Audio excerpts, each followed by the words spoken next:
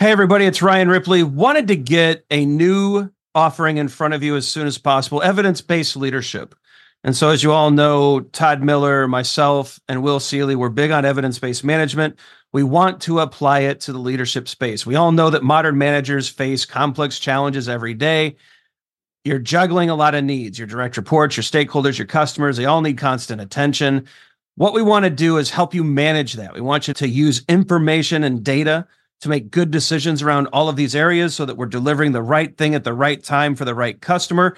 And we know that we're doing that because we're using data and evidence to validate all the things that we're doing. And not only that, we're not just looking at value, but we're looking at our capabilities as an organization.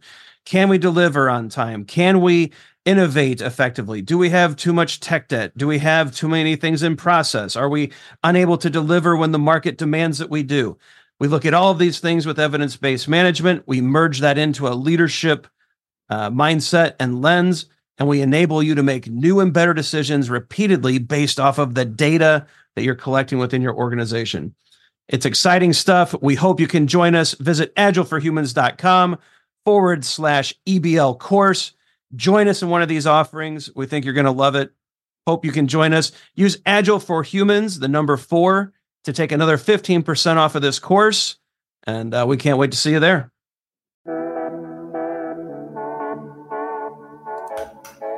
All right. It's today's episode of Your Daily Scrum with professional Scrum trainers Ryan Ripley and Todd Miller. We get together each and every day to help you do Scrum a little bit better each and every day. Be sure to like and subscribe so you never miss a video. Share this with your friends. We're almost up to 10,000. 10,000 subs means merch. We're getting close. We're about to hit 8,000. Still 50% unsubscribed. Yeah, if you're watching and you're not subscribed, what are you doing? Speaking of other things you ought to be doing, check out community.agileforhumans.com. It's a free community where Todd and I work with all of you at a deeper level to get better at Scrum. It's another nice free resource that's out there along with this show. Leave us your questions and comments in the comment area below as well. Check out the description for more about us. All right, Todd, today's question. Can we use Scrum on date-driven work? What do you think? Can I talk about the iron triangle quick? Yeah. The project management. Was it the iron triangle? It was. Okay, the iron triangle. So it's a triangle of project management, traditional project management, time, budget, scope, right? Yep. Fixed time, budget, scope. You can't do that. That's what is it okay if we start the conversation there? Yeah, you can't fix all three. Yeah, you can't fix all three. Time, budget, scope, right? You can take one out. Sure. Right. I would say probably not budget. Let's be realistic here about the way businesses work, that you need budget approval. So let's say that. So if then you can only keep 2 of the 3 bullet points, the options are time and or scope. So what I would say is you can have a budget and you can have a fixed period of time. You're going to have a budget and you can have scope. But the biggest factor here, I think, is the negotiation of that scope. So I have long found that naming a date is actually a really good idea, and that we negotiate scope as we approach that date. And that has actually worked quite well for me as a product owner, right? Today, right, it's February 9th, and 3 months from now, in May 9th, we're going to have something done. We're going to release to production and negotiate scope as we go. What do you think? Yeah, I think that's right. You know, we negotiate the iron triangle. Look, Scrum does something behind the scenes that I'm not sure most people realize. It fixes time and it fixes budget. Mm-hmm.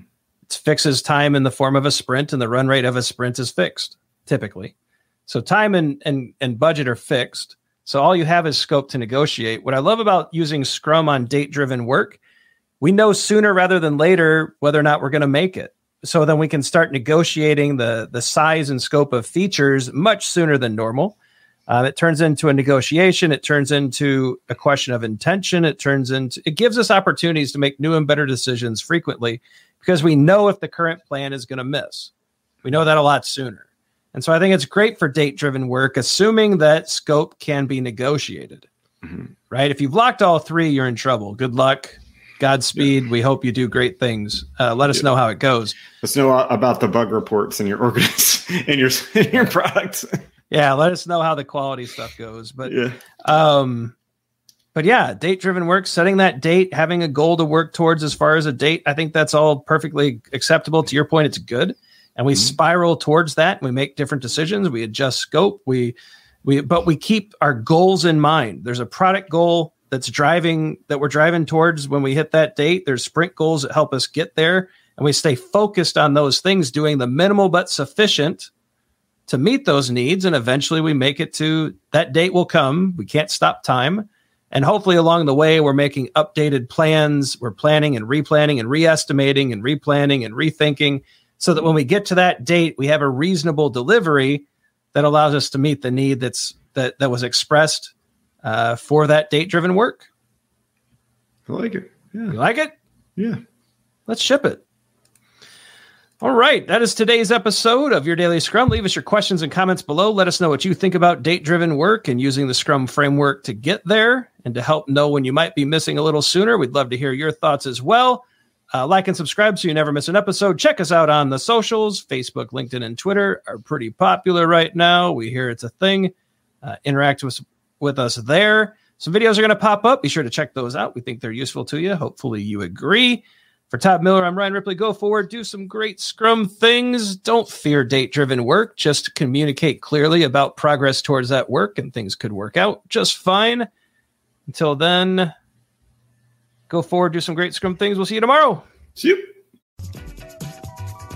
Hey, it's Ryan. If you're enjoying this show and want to take a deeper dive into Scrum with me and Todd, check out agileforhumans.com/training. Be sure to also look at the show notes to subscribe to our newsletter, get a copy of our book, Fixing Your Scrum, and learn more about working with us at Agile for Humans. Thanks for listening, and Scrum on.